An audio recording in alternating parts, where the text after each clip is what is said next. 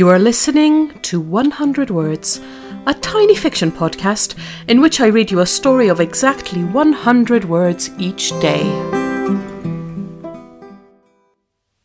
Episode 306.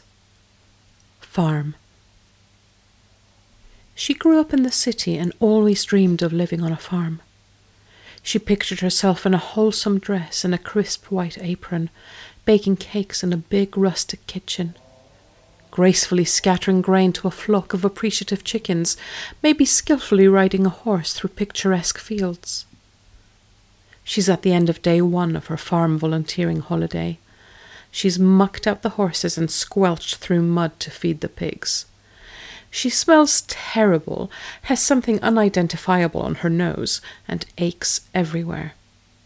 The reality is nothing like her dream, and yet she still loves it.